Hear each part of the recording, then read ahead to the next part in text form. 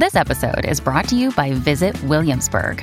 In Williamsburg, Virginia, there's never too much of a good thing. Whether you're a foodie, a golfer, a history buff, a shopaholic, an outdoor enthusiast, or a thrill seeker, you'll find what you came for here and more. So ask yourself, what is it you want?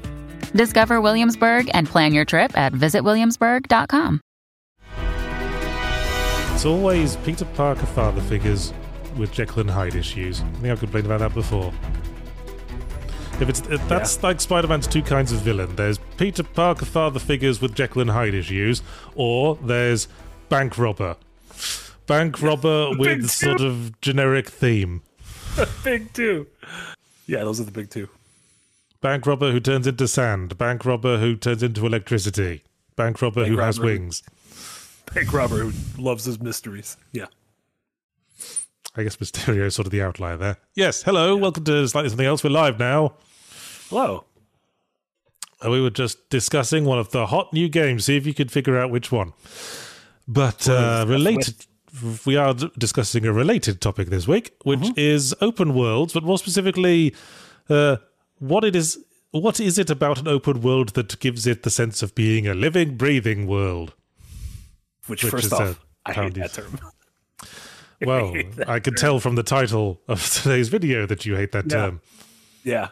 But I like what it means. I like digging past the term and talking about what is it about an open world that makes it feel genuinely alive compared to sort of just like a static playground. Or it feels like a place where actual people exist and you sort of insert yourself. Yeah. And I feel like there's some open worlds that are just like, look how big of a world we made. And it's like, well, that doesn't do anything for me. It's kind of the density and the sleight of hand tricks inside of that world. How much of this is verisimilitude? Like, how much of this is your brain going, this society could never possibly exist? Where the hell do they get food from to survive? Where are they planting crops? Why is there only one restaurant? For some reason, the Horizon games popped into my head as I was saying that. Yeah, so that is an interesting, for as much thought as in a game like Horizon that seems to be put into like how the actual robots move, the idea of like how does a society literally function? We hunt robot dinosaurs that we can't eat. Yeah, exactly. There is literally nothing we could do except repurpose them as washing lines or something. Yeah, which would be nice. But yeah, so I guess maybe jumping off Spider-Man, we don't have to go super into it because we'll probably have deeper thoughts on it down the road. Do you feel like the New York City of Spider-Man? Do you feel like it was a city that had a lot of kind of flavor to it, a lot of energy, a lot of life to it? See, in the specific case of Spider-Man 2, I would say it is a game that puts a lot of work into putting on the facade of having life. Okay. It's full of crowds. It does a lot of photo missions where you have to take a photo of someone doing something funny. But that all feels like trying too hard to create the sense of a living world, and the actual world that it's presented just sort of I struggle to feel like the world is real because, well, specifically, I was haunted by a recurring question, especially playing through the Spider-Man 2 campaign, which was, where are the cops? Very bad. Why is Craven basically able to occupy the city with a foreign terrorist militia? Why are there so many organized crime gangs? And why does it feel like none of them show up before Spider-Man does? None of the cops show up before Spider-Man does. There's that whole series of things you have to do where there's a cult that's setting things on fire, and every time you get there, you're like, where is the fire department? And there's always one fire truck, and they've already fucked up the fire truck. You're like, why is the fire department so bad at their jobs? Yeah. And similarly, when the symbiotes wreck the city, spoiler alert, that everyone just sort of bounces back from it. At the same time, there are alien life forms possessing people and wrecking shit up. You can just blow that off and do a side mission where you look for someone's guide dog. hey, New York City is resilient. That's what the Spider-Man films. Yeah, that's a thing that comes up a lot.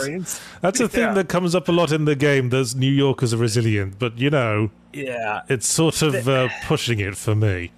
They also superhero games as a whole, like that's the Marvel problem. Is you're like, why? Where is everyone else? Like, where are there's the Avengers Tower? Where are the Avengers? Like, okay, so maybe the Avengers are out of town, but there's like a bunch of street level. Like, where's Daredevil? Why isn't Daredevil helping out with this? Like, why?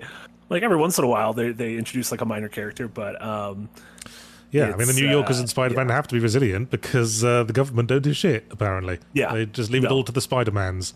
I would just move.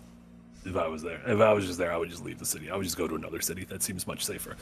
There is a couple things Spider-Man does that I think work in its favor. One of them being, and this was one of the things that kind of sparked this idea, was the insane optional NPC banter you can overhear, which you kind of have to go out of your way to hear it because you're above the city so often.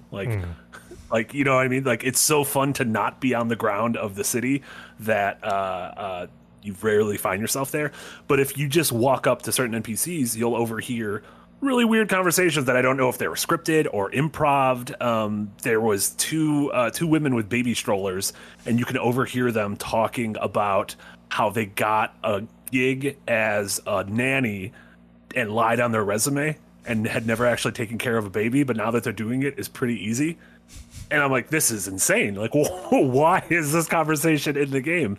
And it was great. Like, insane. I loved it. There's little pockets of that all around. There's a construction site where like two people working on the site are arguing about like what they should do and then complaining about their bosses and being micromanaged and stuff. And these are so 0.001% of people are actually going to hear these because they are so like inconsequential. But to me, that lends it a sense of these characters exist without me. And obviously it's an illusion because all video games are an illusion, but yes. I thought it was really impressive. Boy, I'd hate to have been a writer on that game. Yeah, I don't know if I would be really curious if they just got mobs of improv people to be like, go, and then they just had up microphones. I know I've seen like footage of like the mocap sessions where they just had a bunch of dudes just walking in circles in a room. Yeah, to kind of get like the din of a city, which is pretty impressive. But yeah, that was a small thing that I really liked. Like the feeling that if you removed myself from this world, the world would still be going on, and that's one part of it. I don't know if the rest of it. I mean, it feels like New York would crumble without Spider-Man, but yeah, something games I've always felt have that sense. Basically, every sandbox made by Rockstar. Yeah, because Rockstar's very rarely indulge in big in scope, save the world plots. It's always just you're a dude in this world. You're like pursuing your personal issues, and the world will move on perfectly well without you. Yeah, ultimately, like you're not like there's no kind of god complex. You are just. You're going to be here, you're going to die, and you will eventually be forgotten about. Like Spider-Man and a lot of games like that feel like they ultimately revolve around the hero. Yeah. But Rockstar games do the exact opposite. The world couldn't care less if you live or die. And in that sense, that feels like more what I would think of as a living, breathing world. Yeah. And there's a couple moments in Red Dead 2 that I really love where you go back to camp and you sort of have like a party overnight at camp. And it is one of those things where like the scene plays on for X amount of time and you need to kind of choose which conversations you want to be a part of, because if you're talking to Dutch, you're going to miss a conversation, all the way to the other side of camp. And then if you walk into that conversation, they're already halfway through. So you're going to have to sort of piece together what these people are talking about. And, feels almost like immersive theater in that way, but I really like the idea that these people are all doing things whether you're looking at them or not. It's not the illusion of the world doesn't exist behind you because your character isn't facing it. See, I'm a bit sniffy about the whole concept of the world exists without you. I always thought that was like something to the detriment of something like the Elder Scrolls games, where they're always going on about, hey, all these NPCs are pursuing their own personal schedules when you're not around, and if you catch them at the wrong hour, they're going to be in bed and be a bit annoyed that you had to wake them up. And I'm like, I don't think that really benefits the game, though. I mean, if I'm not looking at it, I don't care. And if someone's in bed, well, I have to like hand in their mission to them. It's just going to be annoying. I got shit to do. So are you not like, does the idea of like the 24-hour clock and the characters keeping a schedule in games, that doesn't benefit, that doesn't like aid a open world in your mind? I think it's an awful lot of effort to go to if it's not particularly relevant. It's relevant in something like Shadows of Doubt because that's like, it's central to the deductive nature of the gameplay. But in something like Elder Scrolls, where all you really do is like clear out dungeons and pursue quests, it just feels like you could have just randomized their behavior as they come close to you, and no one would have batted an eye. Yeah, because like you said, if a game really revolves around it, Shadows of Doubt, Majora's Mask, even like Outer Wilds, where planets are going to disintegrate at a certain point, even if you're not near the planet. That makes sense, but doing it at a large scale throughout the world without a purpose seems... Is it like peacocking? I don't know. Well, it does feel like, flexing your coding peen unnecessarily. Yeah, peen cocking. Ooh, I didn't mean to say that. And then we get into the debate of, like, is it really worth putting that much effort into something, and, like, when you could be spending that effort on something else. Like, you were talking about those conversations in Spider-Man that you said it was like a small touch that made the world feel alive, but a lot of work presumably had to go into creating it. Yeah, and that 0.001% of people are going to notice. And in comparison, I've thought of the NPC banter in the Arkham games. And Arkham City onwards does really good NPC banter. It's not just on the side. You literally tune into their conversations when you're close enough with your bat earpiece. Yeah. And it's usually like the same 3 or 4 thug voice actors, but they do such like a flamboyant performance. Yeah. That feels living, breathing in a sort of operatic sense. Like all these characters are clearly defined and like expressing themselves. Yeah. And you feel like immersed in like the nature of the city because it's like sort of beaten over the head with it, I suppose. Yeah, Rocksteady was really good at it, which makes the fact that they haven't made a game in 8 years and then are now doing the Suicide Squad all the sadder. And that's an example of sort of like, faking the living, breathing world by like really overdoing it. And if you like did the Elder Scrolls living, breathing world, a lot of it just wouldn't, because you're not banging the player over the head with it, a lot of it will be lost on them. So probably needn't have bothered. So when it comes to living, breathing world, almost deliberately seeming unreal can make it seem more real. Yeah, sometimes like striving for realism isn't the way to... That's an example of me continuing to talk because I was hoping I'd get to a point if I just kept talking. It worked. I think I absolutely think it worked. I mean, sometimes striving for realism isn't the way to get the illusion of realism, right? It's yes. You kind of want to get something that it's like how in like the XCOM games, oftentimes when your chance to hit is like 60%, they will tell you it's something like 20% to make you feel fist bump when you get it done. Yeah. Or like having it so that if there's a timer going down, they know you're going to make it out with just a few seconds to spare, so that you're like, ooh, that was good, even though there was really no no fear of missing it in the first place. So you've got to tweak certain things for the end user experience, I think. Yeah. One thing Spider-Man didn't do is like those other games. There's no like time of day. Is that something that matters to you? Like Spider-Man, it will occasionally a story beat will happen and it'll be night for a while. But there is you can't just like sit at the top of the Empire State Building and watch a 24-hour time lapse, over the course of whatever. Is that something you like in games? Do you like it where there's where day feels like day, night feels like night? There might be a change in the air depending on the time of day. The Persona games, they don't have the constantly moving thing, but if you visit a neighborhood during the day, bars and stuff might be closed. If you visit at night, the bars are open, but maybe the shops are closed. Yeah, I tend not to appreciate that in like your Spider-Mans because, because sometimes you might find yourself doing a mission at a time when it doesn't make a whole lot of sense to be doing that mission. Yeah, and games will sometimes fake it to where you'll get to the mission and it'll just be like, well, the clock's fast forwarding because this mission takes place during the morning and it has to be the morning. I suppose the day-night cycle works for me when it's when your actual gameplay obligations are based around it, like in Persona, like in Stardew Valley. Yeah. Because then it feels like your experience is structured around it, and I find it very easy to just get lost in the game and get lost in a cycle of just one more day, just one more day, just one more day in games like Stardew Valley and Persona. Yeah. Yeah. I like games too where it's not even just the 24-hour cycle, but where it's cognizant of the time of the year.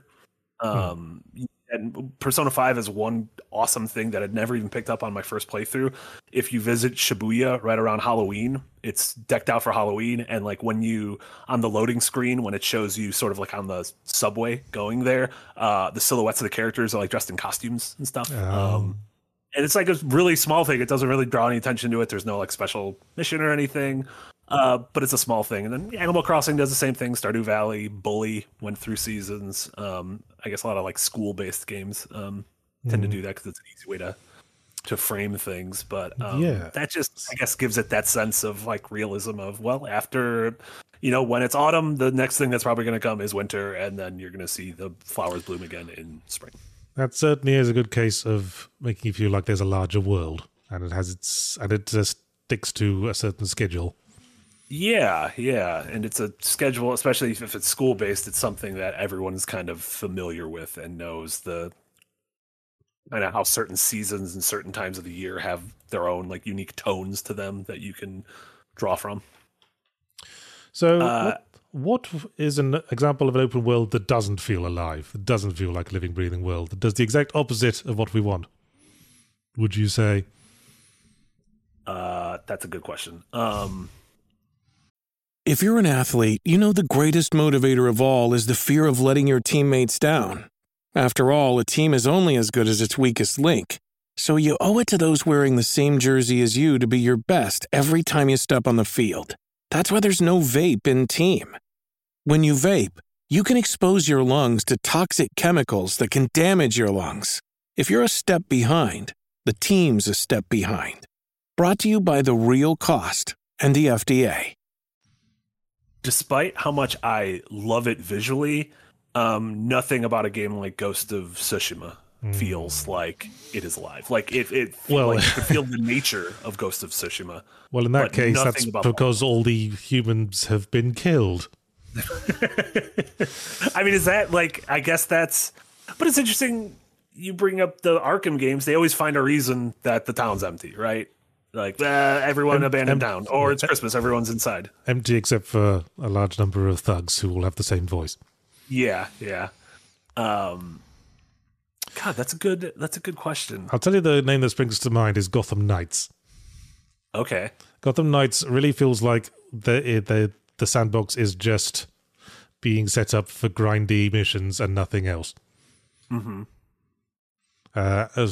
Especially when you like commuting through the streets on your motorbike, it feels like there's no one around. It feels like there's hardly any cars on the road. Every now and again you pass an NPC who takes the piss out of your tights.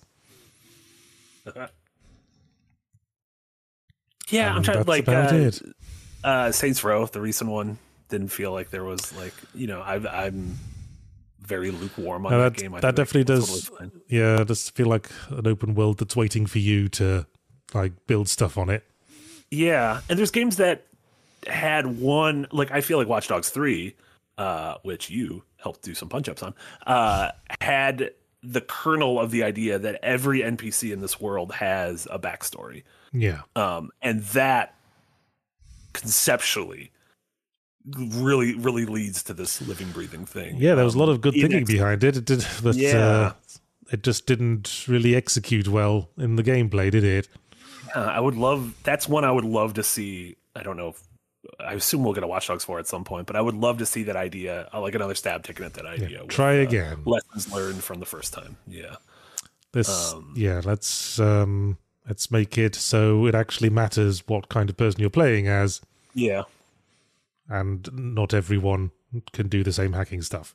Because I remember saying when I was reviewing it, if you just restricted the hacking powers to one like specific kind of person, and another kind of person was only good at like assault, and one other person was only good at driving, and then you could set up sort of heist-like things where you could position different characters at different places. Yeah. Like set up your own little Ocean's 11 thing. That would be awesome. Yeah.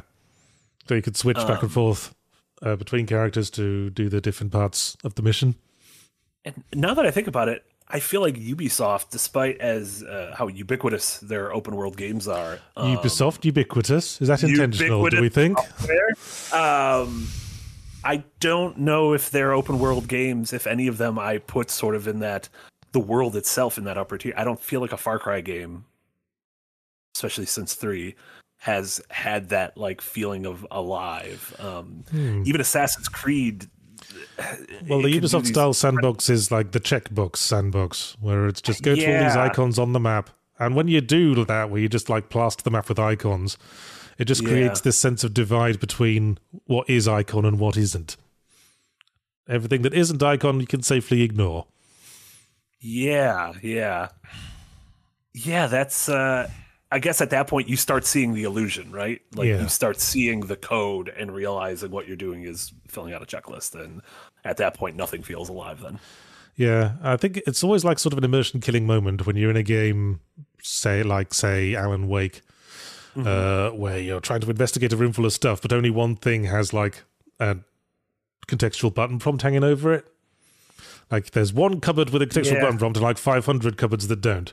And it just feels like, well, how do we know this one's special? Yeah, I mean, that's a tough like balancing act, because would you rather have, a lot of people complain about Red Dead 2 that you could like open every drawer and that there was like a button to open every drawer and like open the cupboards and stuff, or a game that like, I always have a hard time with Bethesda games because it's like, oh, you can just put anything in your inventory. And I'm like, do I want to take all these cans and bottles and wheels of cheese? Well, like, would you rather have a game just say, hey, these are the important things, nothing else matters? Or would you rather want to like rummage through all that shit in order to find the important things? I don't know if there's an answer to that. That was just, Well, I guess it depends what sort of game you're trying to make. Yeah. I mean, if you're making like a detective game like L.A. Noire, then I would say give the player the ability to examine everything. Yeah, because you ultimately need some things that aren't important. Yeah. Like if everything's important, it's going to be too easy to solve. Because as I did an extra punctuation on this, detective games need to put as many ways as possible for the player to be wrong, for it to be a stimulating deductive challenge. And so you need to like have more to go on than just click on everything in the room. You need to be able to deduce what's important. Yeah. And as a part of that, I do like the animal part of my brain still does get a little bit of an endorphin rush when there's a good physics engine in place, when like things move and fall over each other and interact with each other in a way that they would realistically. There's the thing that always still impresses me 3 years later is the rope physics in The Last of Us Part 2. Like there was one part where you need to like take like a power cord and like fling it over a fence or something. And just like the rope physics on that, like I was fucking around with that for like 20 minutes because I was just like, this is so impressive. This feels like a real rope. Yeah, you made a real rope and you put it in a game. It's one of the things you don't think about so much. I remember when like rope first became a thing in games. What they'd normally do is they'd render it bit at a time. And so I remember Half-Life Opposing Force had these like weird sort of wibbly wobbly ropes. Yeah. that you could swing on in like an incredibly slow fashion while the physics engine sort of killed itself trying to figure out what to do with it. Yeah, even Half-Life 2, that was one of the earlier, some of those puzzles of like, put the power cord in. And like, looking back on it, it gets kind of janky and stuff. But at the time, it was like really fucking impressive. I guess like, I mean, all the things in that game, the physics engine and everything was just really fucking impressive. Don't take your ropes for granted.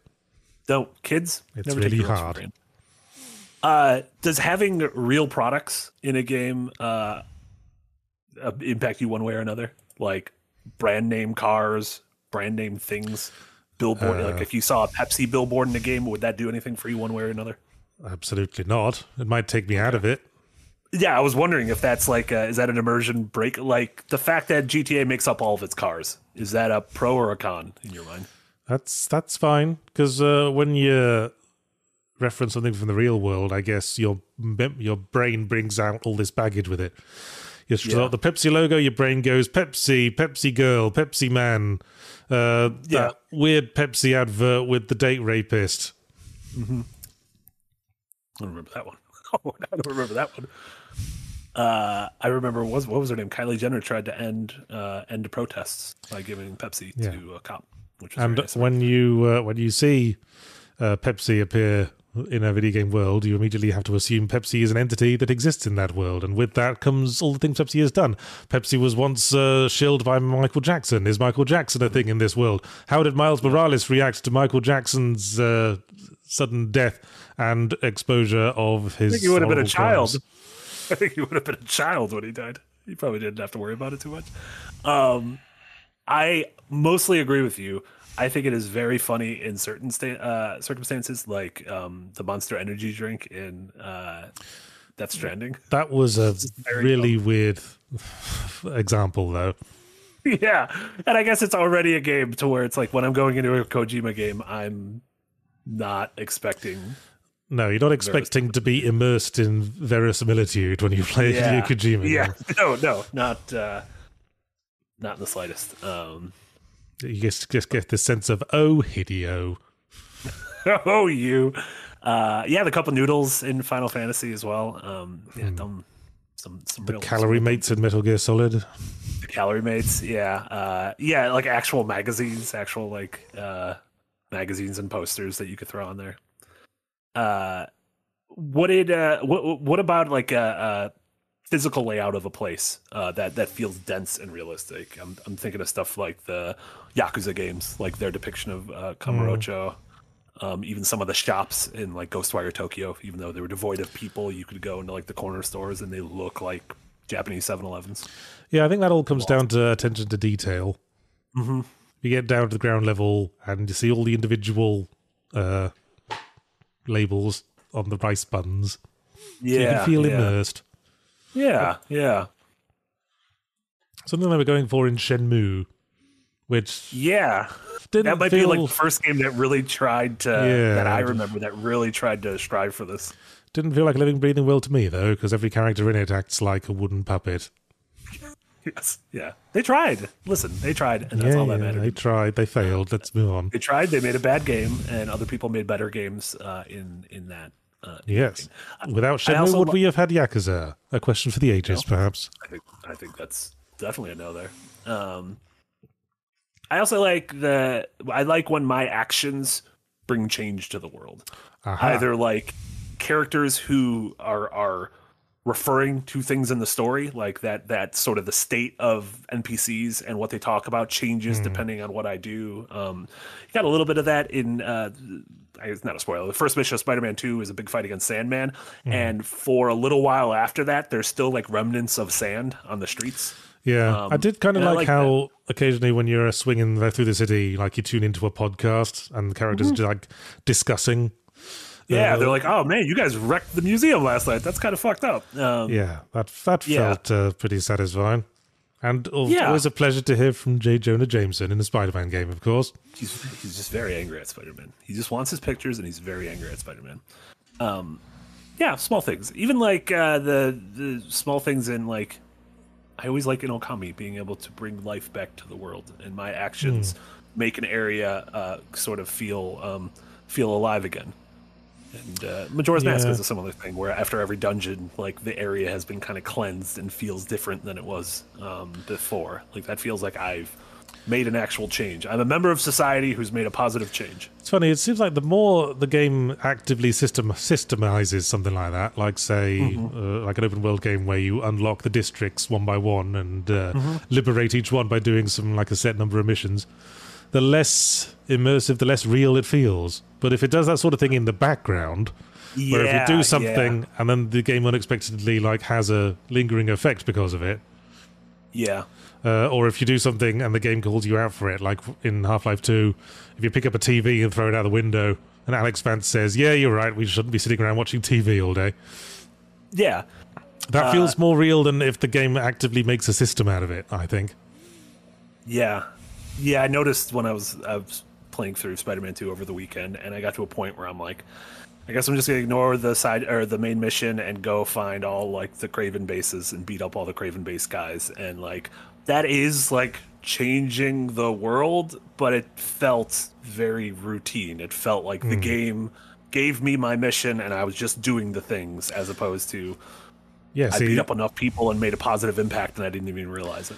See, when I'm playing through the campaign, I want to focus on the campaign.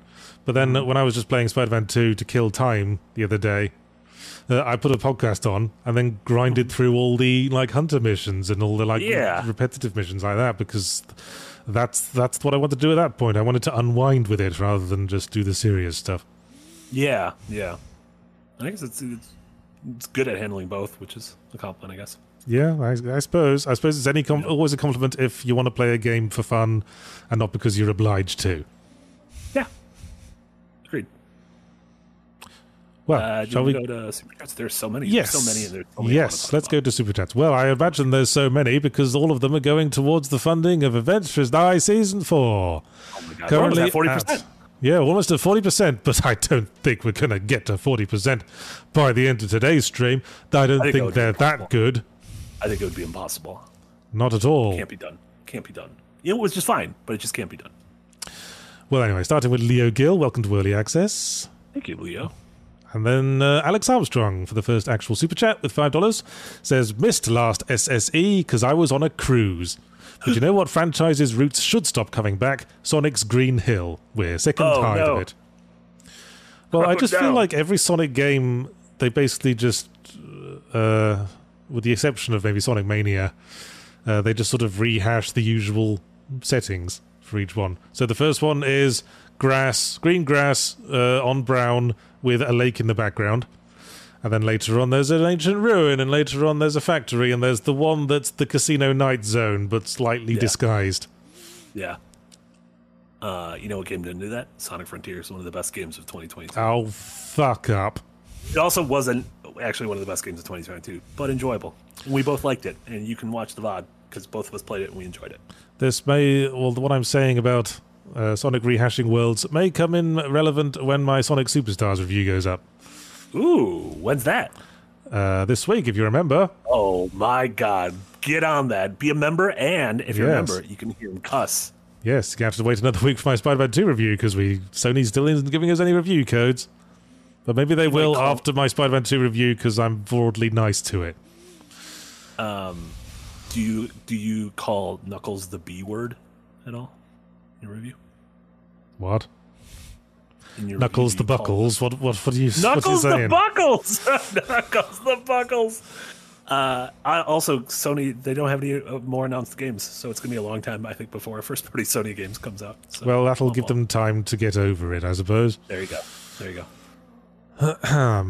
Also, a lot of people are confused because there was time change in Europe this weekend. And so people were like, you're an hour early. And I was like, that can't be true. We're definitely at the time we always do. And I think American time changes this weekend? Next weekend?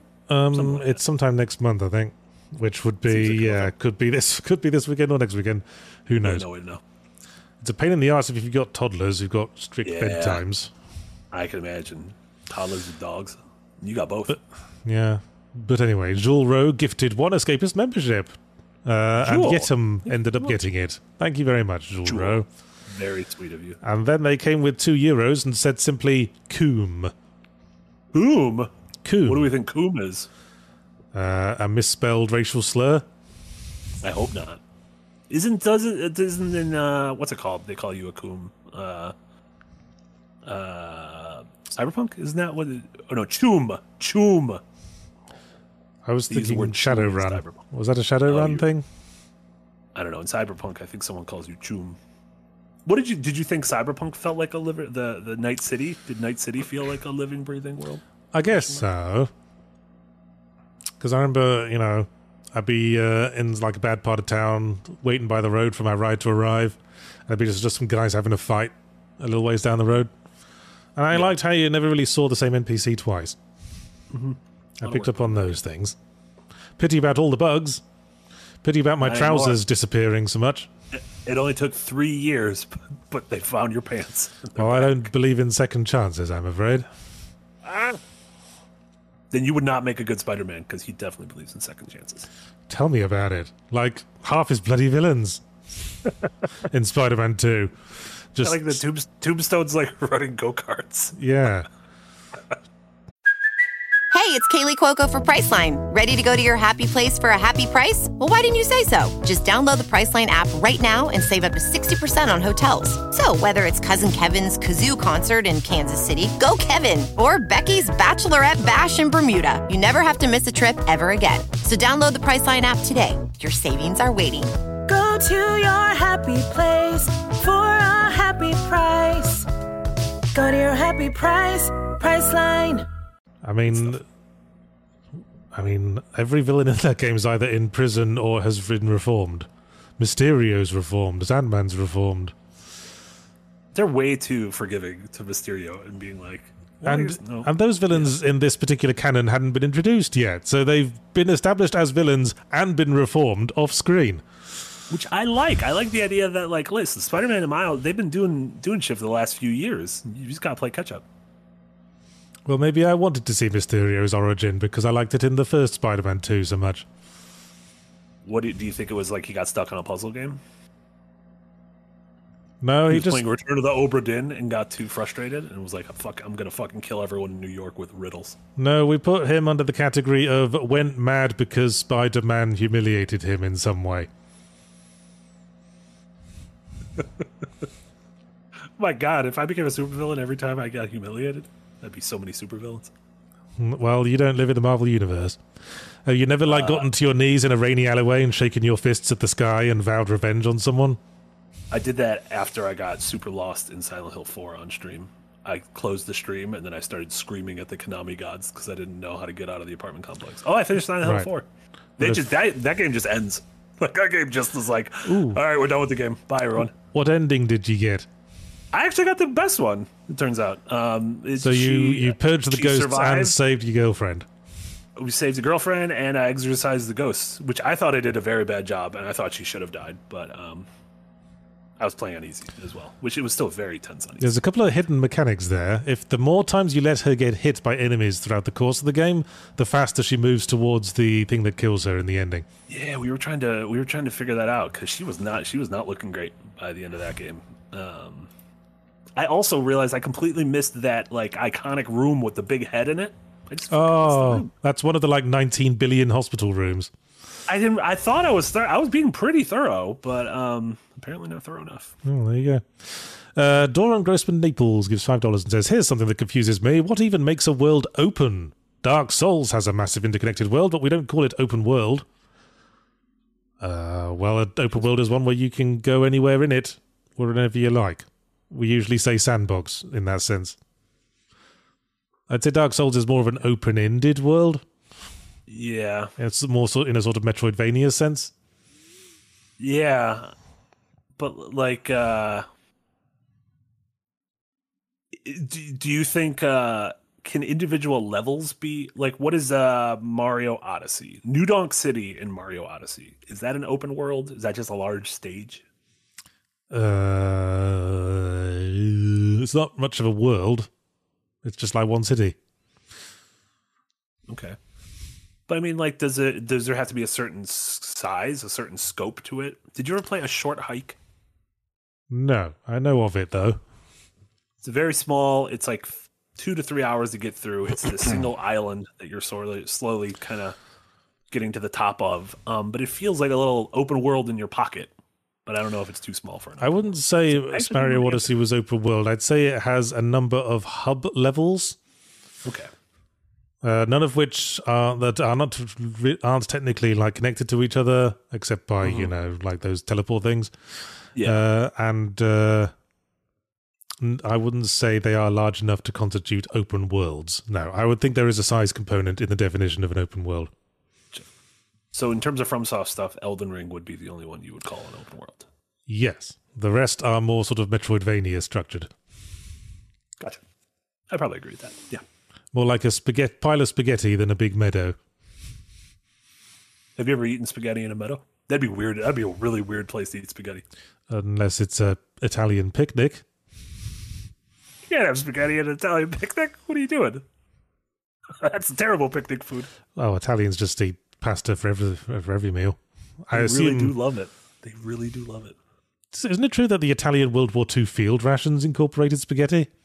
That would be incredible. Maybe that's where like SpaghettiOs, Chef Boyardee, General Chef Boyardee. It's possible. Someone confirm that in the chat. I remember hearing that somewhere.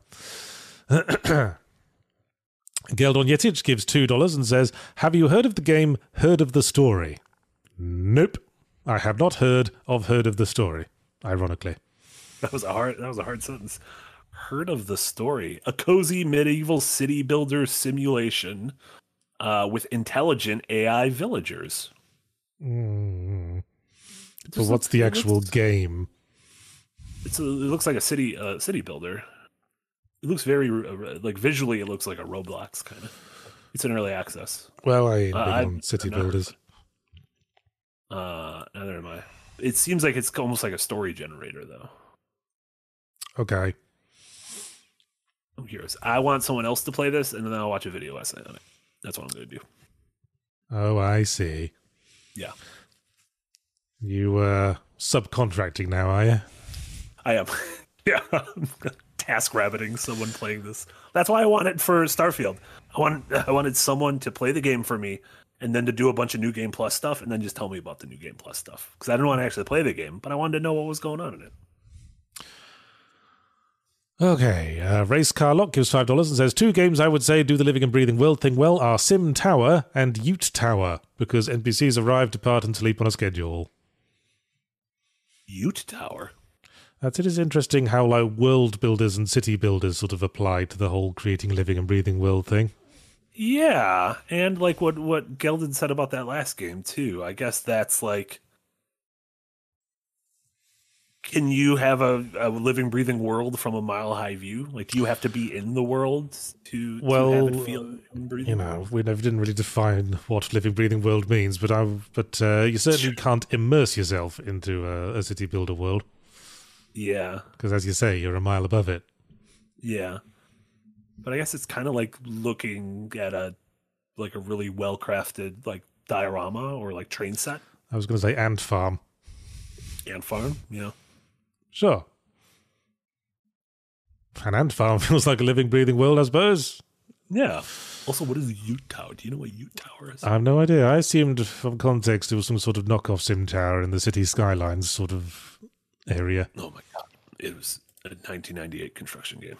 It has a very 1998 cover. Ute Tower. Alex Armstrong gives $5 and says, "You say a living, breathing world will continue with or without the protagonist, but Driver San Francisco and Majora's Mask need them to stay alive to exist." I suppose. I don't really see the gotcha there, Alex Armstrong. But Driver San Francisco needs you? Well, spoiler alert, that game's all a dream. Oh, so it's like... So the city literally wouldn't exist without the protagonist because the protagonist is dreaming it. Wait, but like, does San Francisco exist outside of that man's dream? Yeah, he sort of dreams... That man literally create the concept of San Francisco in his dream. He creates a dream world version of San Francisco where he has superpowers. Gotcha. Is it just like a sleepy dream or is he in a coma? He's in a coma. Okay, it'd be funny if it was just like a little cat nap and he dreamed that whole thing up. No. Ute Tower is developed by the same team who would go on to do Seaman and Odama. Did you ever play Odama on the GameCube? Can't say I did. It was a. I know what Seaman is. Odama was a pinball tactical wargaming game to where it was like feudal Japanese warfare, but your main weapon was called the Odama, and it was like a battle pinball. Barack Odama. Great. Barack Odama. Thanks, Odama. That'd be the name of my podcast if I ever have an Odama-centric podcast. Well, that would certainly bring in a niche audience. Richard Holland gives $1.99 but says nothing. Although it was their first super chat, so good for them. Well, thank you. Oh, but a whiles down, they then have a standard chat saying, joking aside, could NPC banter be a good use of the ChatGPT AI software? Have random discussion generated on the fly, reflecting the news of the day. No, hire writers, you assholes. Hire writers, yeah. Please hire writers. Like, or bring improv. Like, that's the Spider-Man thing. Even if that wasn't written, at the very least, it was actors improving. We don't need robots doing it. Get the robots out of here. Watch Terminator. The robots are going to fuck us up. Just get them out of here. Well, maybe at the point where the robot brain and the human brain is interchangeable, they can all come and join us in society. Because then we could all upload our consciousnesses to the internet and become, gods in the new world. Think about it. New World Gods, NWG. Anyway, Captain Seasick gives 50 Swedish krona and says, for my money, literally speaking, Wind Waker has the best living, breathing world of any open world game. I don't know if I'd agree with that. Wind Waker's great. You're not it's a great game. Out of me. I mean, it's got that thing where all the NPCs keep to a schedule. Yeah, it's got days and nights. I'm trying to think outside of Majora's Mask if any of the Zelda games Here's an interesting point about Wind Waker. The day and night only transitions while you're traveling. It never transitions while you're on an island. Oh, you're kind of like instanced into whatever time of day that is when you enter an island. Yes. Interesting that. That is a fun fact. Do you think we mentioned Majora's Mask a couple times? Do you think other Zelda games? There are other Zelda games that really do their living, breathing world. Like, would you say Breath of the Wild and Tears of the Kingdom? I was just thinking. I don't think I would. I think that's definitely a protagonist-centric world. Breath of the Wild. Tears of the Kingdom, especially, definitely has the physics part of it down. Like the let me create a thing and see what sort of weird trouble I can get into with this thing. But it doesn't feel like there's almost like not enough life in it. I never got the sense if the Breath of the Wild world was supposed to be post-apocalyptic or not. Because sometimes it felt like it was, and sometimes you're just in a village and everything's fine. I guess that's like, there was probably, during World War II, you could probably go to certain towns and people were like, well, there's world wars going on, but we still got to chat with the Zoras. I guess. Well, anyway. I really like Zelda. I just want everyone to know I really like Zelda, including Wind Waker. Then Captain Caesar comes back with 20 Swedish krona and says, and I almost forgot, Happy Halloween in advance. Oh my God. Are you taking the kids trick-or-treating? Is that a thing? Certainly am. They're very excited about their costumes. What are the costumes? Can you tell us? One of them's Bambi. Oh. Because they've gotten big into Bambi lately. Oh my God. Are they sad? Because the beginning of Bambi is very sad. No, they just seem to gloss over the dead mum thing in Bambi, just much as the film does the moment Bambi's mum's dead. I guess that's true. I was talking about this on the Unscripted stream last week. Have you ever actually seen Bambi? Bambi's mum dies like halfway through, and then in the very next scene, Bambi's just stopped caring. Yeah. Bambi's grown up into an adult and is just focused on getting some lovely deer sex with a lady deer for the rest of the film. Yeah. And his mum never again gets even name checked. Not that she even ever had a name in the course of the film. Yeah. Mombi. I mean, that's the quickest way to get over heartbreak is a bunch of age 3 years and then snog a female deer. Yeah, exactly. Are you gonna celebrate tomorrow night by tuning in and engaging in Silent Hill Ascension? Did you know a new Silent Hill game ? Premieres tomorrow night? Yes, I remember it being plugged in the Silent Hill announcement stream. I wasn't entirely clear on what it was. I'm still not, and it debuts tomorrow night. It seems like a very bad choose-your-own adventure. Yeah, that's how it came across. And I will not be playing it tomorrow night because, as I already said, I will be taking the kids trick-or-treating. Okay. I'll play it for both of us, and I'll report. You do I'll that. deliver a report. Alex Armstrong gives $2 and says, would you argue Minecraft had a good living world? Not really. I've literally never played Minecraft. It's kind of completely static until you start rebuilding it. Yeah, and don't you have to do everything? Yeah, pretty much. Yeah. So that's like I almost feel like the Lego block thing is something different than the living, breathing world that we're talking about. Yeah, Minecraft's just a big sandbox in the literal sense. Yeah. A sandbox, as in a big box full of sand in your backyard, is not a living, breathing world. Correct. Until some kids arrive and start building stuff. If you enter a Minecraft world that has already been built, then could that feel living and breathing? Well, that's on whoever's been building it. Yeah. But anyway, Mark Divis, member for 2 months, in the sponsor-free plus bonus tier, which I think is a new one on me. No, apparently they've been renamed. Who says, I'm not a massive Fallout fan, but New Vegas had some great environmental storytelling. The position of corpses and weapons tells a tale. I like that. It's nice when they put a little bit of thought into the positioning of corpses. Yeah. So it's not just set dressing. Yeah, putting some actual care into environmental storytelling and being able to pull a little bit from that. I remember watching a Let's Play of Silent Hill Homecoming where they had a little joke counter that would go up by one every time they saw another instance of this one corpse. There's this one skinned corpse that they just sort of drop. They just drop around the environment for set dressing, and this Let's Play was just keeping a little counter that would go ding every time we saw one. That's really funny. Oh no. Slade, after finishing Silent Hill 1 through 4, I think my goal next October is going to be the other 4 Silent Hill games. Being Homecoming, Shattered Memories, Downpour, and Origins. Yeah. I'm not going to play the Vita one. No, obviously not. No. Yeah. Say no more. I ain't going to be a purist for that. I haven't played it, and I never will.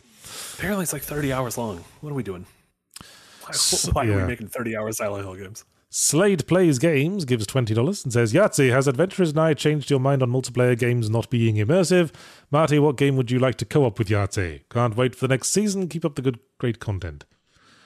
Well, I haven't changed my mind on multiplayer video games not being immersive.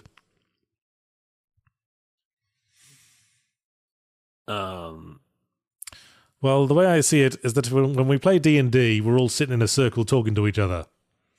And if you're playing a co-op video game, you're sitting on a couch next to someone and you're both looking at a screen.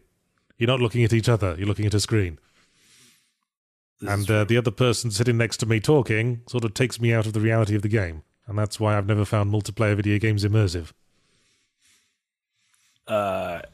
Yeah, I would agree like that. Like Pulsar and Sea of Thieves, I never felt like I was on a ship. Spaceship. I felt like we were hanging out and taking the piss. Yeah, exactly. In terms of multiplayer, I would love to see you play Dokapon Kingdom, which is the Mario Party / Monopoly / weeb shit that we've been playing for game night the last couple weeks, because it is an outlandish video game that there's no rhyme or reason why certain things will happen, and it has caused a lot of very funny moments, and I feel like it would drive you fucking insane. You're making it sound like one of the Rhythm Heaven games. a little bit. We'll see. Maybe one of the ideas was possibly doing a in-person stream of that while you guys are filming season 4 next year. Oh, yeah, it won't be for a while yet. But I'm down. Yeah. Zaratha gives $2 and says, never say no to collecting wheels of cheese. I mean, what do you do with the cheese? Do you sell the cheese? Does it go bad? Does cheese go bad? Well, depends how you store it. No, I mean, I know real cheese goes bad, but does the cheese in the game go bad? I assume not. Depends, not in Skyrim. Yeah. Anyway, TJ Carr, member for 15 months, and he left his comment just underneath it saying, shout out to Dokapon streams. There you go. Good time. Remember when the king rewarded Marty by stealing his wallet? It was insane. I completed a mission. I helped the king, and the king was like, everyone gets a bonus, and awarded Frost, Jesse, and Casey with some money. And then the king said, oh, my mistake. This was actually Marty's wallet. Sorry about that. And so I just gave them money, and I was in last place. So fucking this king needs to be killed. Oh, that's mean. Yeah, it was great though. What a game. 10 out of 10. Fungus Finder gives $5 and says, aren't you more likely to enjoy living, breathing games compared to dead games? I mean, can ever even be a bad thing? Come on, Super Chat, you can do it. Well done, Super Chat. What about dead games? Rest in peace, dead games. Well, what would be the opposite of a living, breathing world? A dead... Something like Silent Hill 2, I assume. Yeah, I guess so, yeah. Or like Ghostwire Tokyo, even. Ghostwire Tokyo is very dead. Yeah, an extremely dead world. But I wouldn't say you're less likely to enjoy them. They're just creating a different vibe. Yeah. Yeah, I don't know if I want like a horror game to have a living, breathing world. I don't know if a horror game can have a living, breathing. Dante's Inferno. That's pretty horrific. You're surrounded by screaming like dead people the whole time. That is true. Is that a horror game? I guess it's pretty gory. Actually, yeah. I wouldn't say it's scary. No, I don't think so. It might be horrific. Yeah, horror and horrific, definitely different things. Agree. Yeah. Mark Davis gives $4.99 and says, here's a few quid for Adventure is Nigh. I'm watching from the start, reaching the Series 2 side quest. Loving seeing Marty on there. Happy Halloween, chaps. I heard a rumor that the next side quest might be starting to be filmed soon.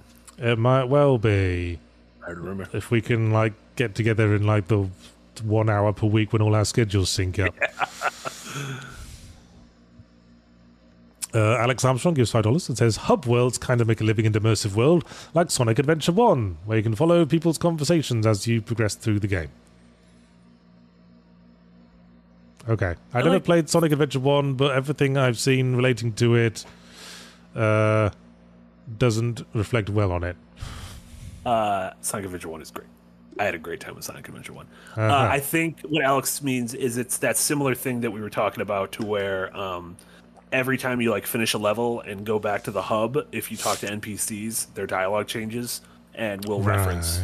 It's crazy that Eggman carpet bombed the ruins, that kind of thing, which I think is nice. I think that's having a character say something different throughout the game when a major thing happens, I think is a small thing you could do to add to the illusion that your world is alive. Like I love when you finish Earthbound, you can your goal is to take Paula back home, and you can go to pretty much any area of the game, and every NPC has a new line of dialogue because the threat is over and you're a new person and you're famous now, and so I think that's really neat.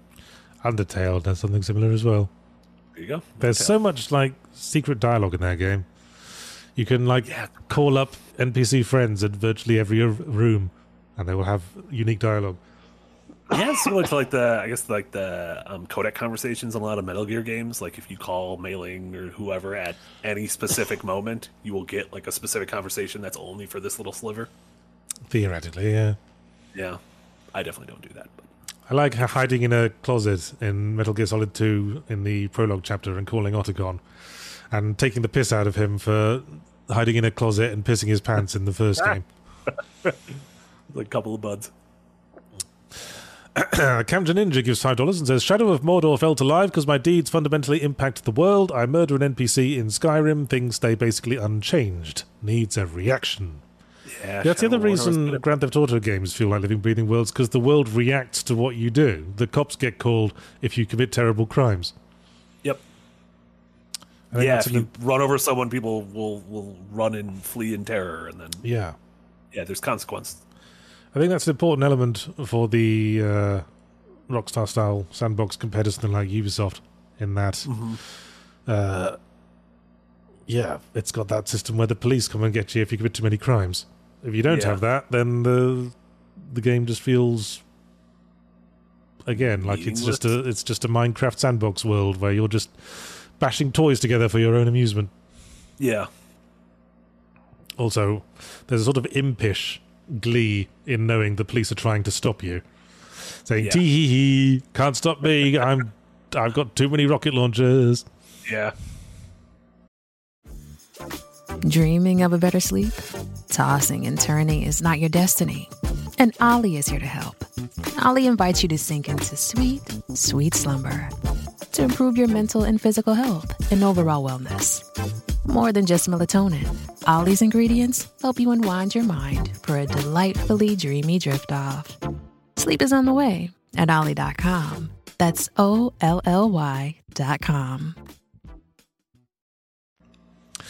John Connor gives $5 Canadian and says Mamorpagas seem to do alive best since most people are real people. Eve probably the best example, just gotta wait for super advanced AI. So you say that, but a player in World of Warcraft doesn't really act like a normal person would act in that world. They just sort of sprinting to every objective, standing next to a quest giver for a few seconds, and then sprinting away again. Yeah, I guess there's examples of like in even like GTA Online and other MMOs of people like roleplay servers, right, where people are like genuinely role playing. But that feels like something separate from the game itself. I have definitely heard that with Eve, though. Eve is one of those games that I've only consumed via other people's stories about and find it fascinating. But it seems like it's too much. Yeah, I've tried to play it. It's boring as hell. It's a lot of spreadsheets. And listen, yeah, not spreading any sheets. Alex Armstrong gives $2 and says, Happy Halloween. Hope you got your Zentai suits. Do you know what a Zentai suit is? Yeah, it's like a morph suit. Like a onesie that covers your face. Like in Hollywood, they'll have a dude wearing a green morph suit to like do special effects. I don't like this at all. I found a Frieza Zentai suit. Frieza, you know Frieza from Dragon Ball Z? Oh my god, I image searched this and there's just a bunch of sex stuff. What's going on? Why did I do that? It's sort of gimp suit thing. Yeah, it's horny adjacent. So I'm gonna close that tab. Fujikawa 1988 gives €5.99 and says, For me, Witcher 3 is the best one. I remember entering the first town and some soldiers were harassing an old man who was hiding his daughter from them.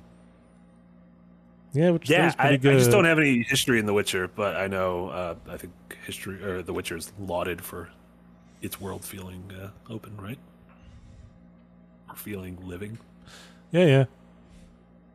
See, my favourite parts of Witcher games were always where Geralt gets a chance to just ply his trade like a visiting plumber. He's like, hey, Geralt, we've got griffin problems in the farm. I'm like, well, here's your problem. Your problem. You need to fix all in back a fence. Now I charge $5.55 an hour for my services. We could talk about daily rates, etc. And so on. Captain Seasick gives 20 Swedish kroner and says, Can we abolish daylight savings time already? No, because of farmers, apparently. It's something to do with farmers. Yeah, we keep saying that. I feel like even the farmers are like, it's fine, you can get rid of it. I think there's something afoot. I don't know what it is, but I think something's afoot. That'll be like pitch dark outside at 4 o'clock. They don't mind. I don't know why. They probably do mind. Aloof Alpaca gives $5 and says, Game devs need to rethink the living world idea. Make it literal, where the world itself has blood and organs instead of dirt. Yeah, good idea, Aloof Alpaca. Why don't you get on that? What was that game last year? Scorn? Yes. It'd be like Scorn. Ending of Silent Hill 4. That started to feel living, breathing world. It was kind of like the hallways started to pulse. Like the entire apartment with a room. The whole world made of living flesh. That was always a thing, like in the last level of Contra, and a few other things. Yeah. End of System Shock 2. In a flesh world. I'd leave. I wouldn't want to be there. Find the nearest rectum and escape. Right out the bum. Wesley Thomas gives $5 says, This reminds me of Artie's gripe about Warhammer 40k. There cannot possibly be only war, because everyone would starve to death within a month. Well, quite. Yeah. Like what's going on in the quiet parts of the Warhammer universe? I mean, I guess it wouldn't be as snappy if it was in the grim darkness of the far future. There is only war and a bit of agriculture going on the side somewhere. Yeah. And presumably someone comes along to clean the windows now and then and polish all the skulls that carved into everything. A nice little toothbrush, just clean them off. And someone's got to iron everyone's underpants. That is true. In the grim darkness of the far future, there is only war and ironing someone's underpants. Yeah, on the side. That's the nice gig to have. Yeah, in the Warhammer universe. Well, we're getting perilously close to end stream times, and only at 39.28%. So I feel. I definitely feel like we're not going to make it to 40. Oh well, you tried. Leo Gill gives $50, a magenta super chat, no less. And says, Leo definitely tried. Well, he tried his best, and it wasn't enough. So listening to Slightly Civil War since the start makes Monday data entry at work go down easier. Consider this penance for waiting so long to donate. Thoughts on a Sonic Superstar / Mario Wonder double bill? Yeah, yachts. Well, you could watch the start of my Yahtzee Unscripted video from last week, and then you could watch the next Zero Punctuation going out to members and call it a double bill. Mario Wonder's delightful. I liked when all the piranhas sang. I thought that was nice. Yeah, that was weird. It certainly caught me off guard. Mm-hmm. Gay Bear Bro 2 gives $10 and says, shout out to Overly Sarcastic Productions and their video on superheroes in empty worlds. I'm about 40 minutes behind on the stream. Superheroes. There's a little recommendation for you from Gay Bear Bro 2. Recos. I can't even. Oh no, detail. Yeah, I found it. I added to my QUU. Oh, this is a very long video. This is 2 hours long. This is as long as a feature film. Who's got time for that? I got to watch all the Noah Caldwell Gervais videos first. Oh my god. I watched a 6-hour video on Resident Evil from him. It was great. It was like every Resident Evil game though. It was a trip. You know, I appreciate having something to put on. But you got to imagine Noah Caldwell Gervais can be really, really fucking boring if you get cornered by him at a cocktail party.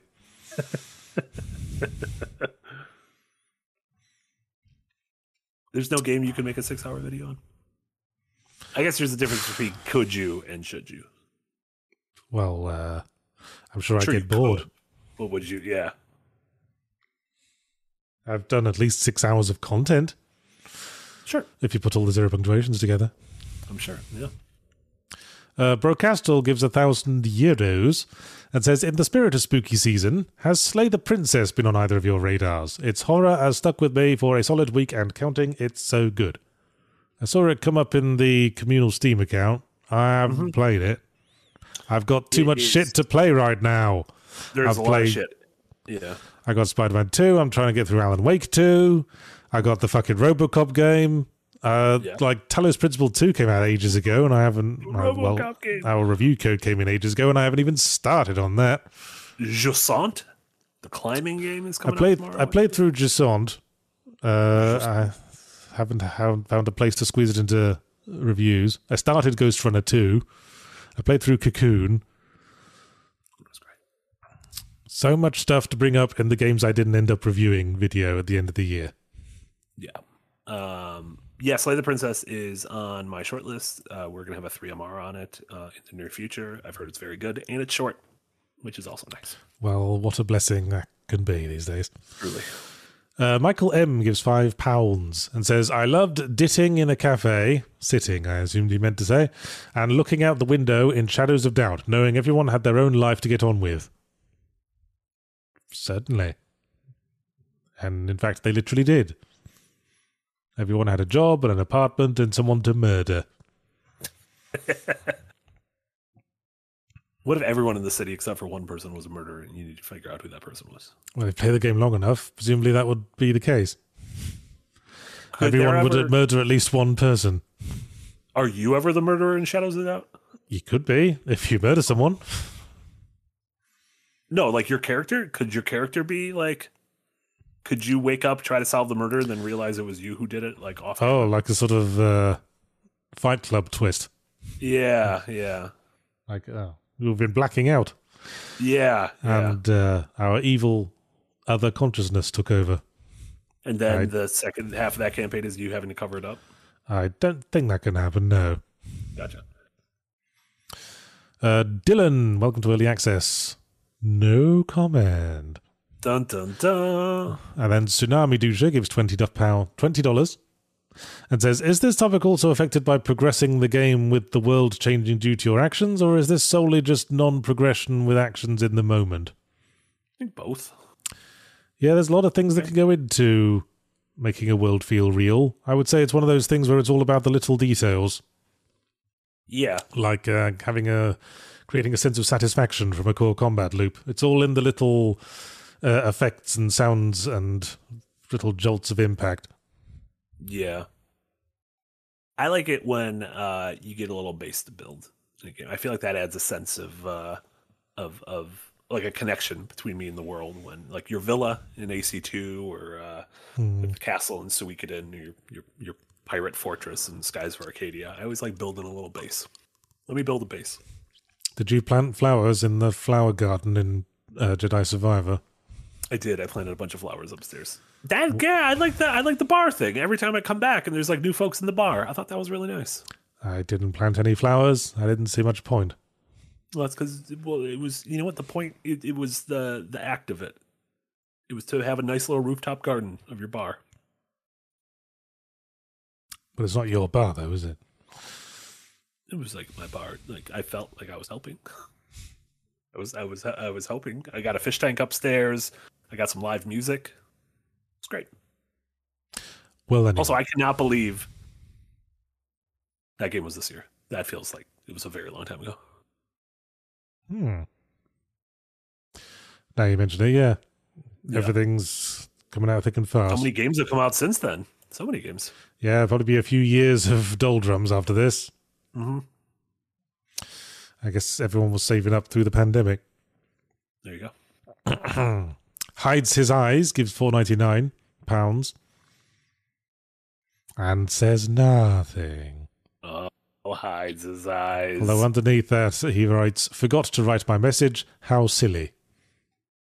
Oh, hides his eyes. Silly. Classic. Hides his eyes, hides his messages as well. Ah! And then Zaratha gives $5, who says, we got rid of daylight savings in Brazil, and I miss it dearly. No, I'm not a farmer. Yeah, Queensland got rid of it when I was living there. Did you miss it? Although I did do a lot of work for like people in America, so I had a sort of functional daylight savings every now and again. Gotcha. Yeah. Meetings would shift and everything. Yeah. But, you know, it was never a problem. No. Especially if you're younger. You kind of just adapt. And that's why everyone should ditch daylight savings. CZK.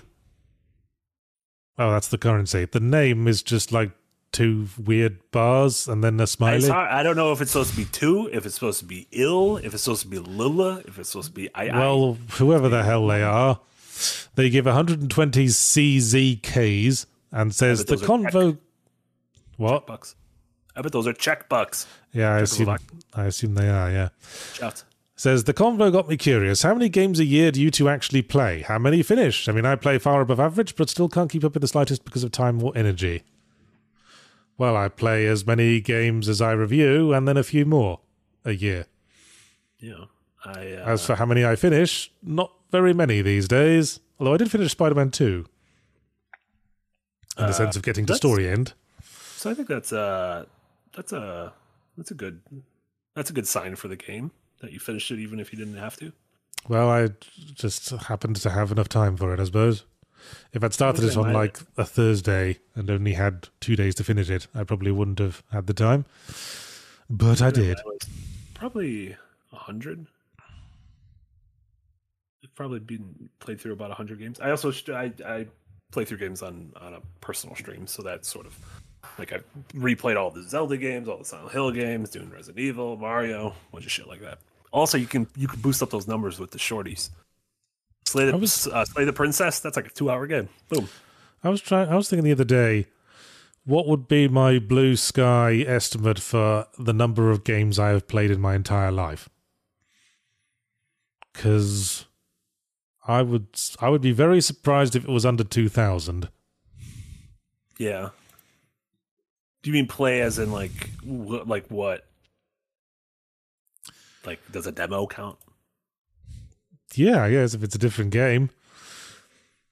Every individual game I've played, from like Pickaxe Pete on the Philips video pack to Spider-Man 2, how many have I played? Yeah. I mean, I've reviewed close to 1,000. And I've played at that point, you have to. I played a damn sight more games than I've reviewed. Yeah, I think like I've been the past couple of years, I've started to keep a list of all like the movies I watch, TV shows I watch, games I play. But I never did that for the first 30 years of my life, so No, I don't. Why would don't you? know. Yeah. Unless you kept a meticulous list from a very early age, like a complete psychopath. Yeah. Like a real weird kid.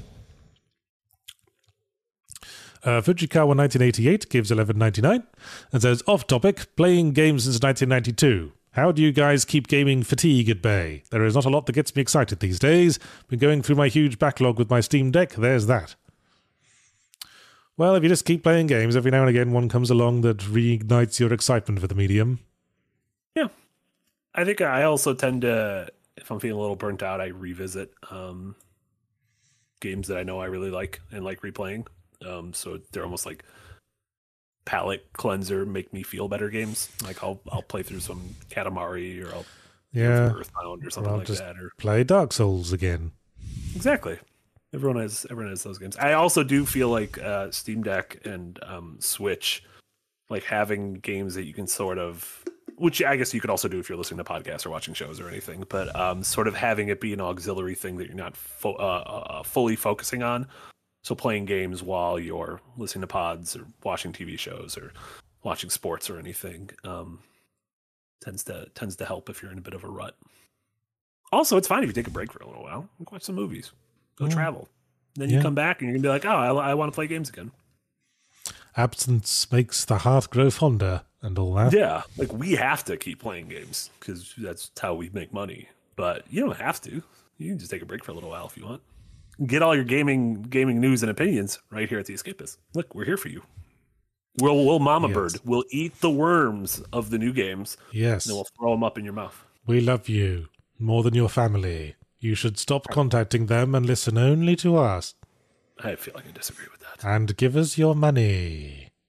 To remove your children from your will and leave it to us. Yes. Yeah. I'm trying to create a cult of personality, but I havenent really got the effort. Oh, I was about to complain that we hadn't got to 40%, but then Dower Dodger Esquire came in with $62.62 to say, here's your 40% yards pressuring works. Certainly does. For now we are at exactly 40%, exactly $6,000. Oh my God. Which, yes. Oh, and then just to ruin that, Fujikawa 1988 gives $2.49 and says, lol, we'll do that. Here's some more. Cheers, guys. Aw. So now, thank you, Fujikawa. And thank you, Dower Dodger. you had to give it a cent amount as well. Just to completely mess up that nice orderly row of zeros we had for a few seconds there. It's the imperfections that really make it count. I suppose. Well, thanks very much, everyone. And thank you for listening to Slightly Something Else, which we continue to do for some reason. Another one came in, but I'm just going to finish my spiel. Please do so. I was Yahtzee Crucial. I was joined by Matty Sleever. I have a new zero punctuation dropping on Wednesday as usual, and my next Yahtzee Unscripted stream, of course, will take place that afternoon at the usual time. I've got an extra punctuation dropping for everyone on Thursday, I believe. Mm-hmm. The one about stealth, I think? Yes. Stealth games. Mm-hmm. And then on Saturday, don't miss the latest episode of Adventurers Nigh that's already out to members. It's another hot one. That whole, Mortimer drama is starting to ramp up. Ooh. We've been seeding it into the background all season, but now it's really starting to pay off. Finally time. What else has The Escapist got to show for itself this week? Oh my god, we have so much. The Hidden Gems in theory is later tonight. They have not decided a game yet, which it feels like they should. Yeah, they should probably in the next few hours. That is a few hours away, and art needs to be made. So hopefully, if you guys are listening, fucking sort it out. There's gonna be no recap tomorrow because it is gonna be Halloween night in Ireland, and Darren wants to enjoy the festivities. But all of the rest of the normal streams should be this week, including Thursday. Jesse will be starting Majora's Mask at noon. So tune in for that. And then I should have 4 members a new video essay up sometime this week on Resident Evil 0 that might have a little goof from Yahtzee at the start of it. So tune in for that. Oh yeah, that. It was great. I heard the editors said great job. Well, he would say that. They would, because Jesse's very nice. All right, Yorth87 gives 50 Danish kroner and says, Bannerlord has a rather organic world developing, nations go to war and traders run around, so there are changes no matter what. Good game and time sink. We're done talking about Yorth87. No, I want to talk about Bannerlords now. I love the Lords. No, we need to piss off. I love the Bannerlords. I think they're great. What games are you going to play on Wednesday? Do you know yet? Well, Frost was directing me to Mosalina, and a couple of other comments did as well. Yeah. So I'm thinking that's gonna be one of the games I check out. As for the second one, well, the slot's open, so I'm open to suggestion. I'll see what comes in. Gotcha. All right. Well, I guess that's it then. Excellent. Bye-bye, everyone. Bye, everyone. Thanks for hanging out. Thank you so much for the donations. That was very nice of you. Bye. See you next time.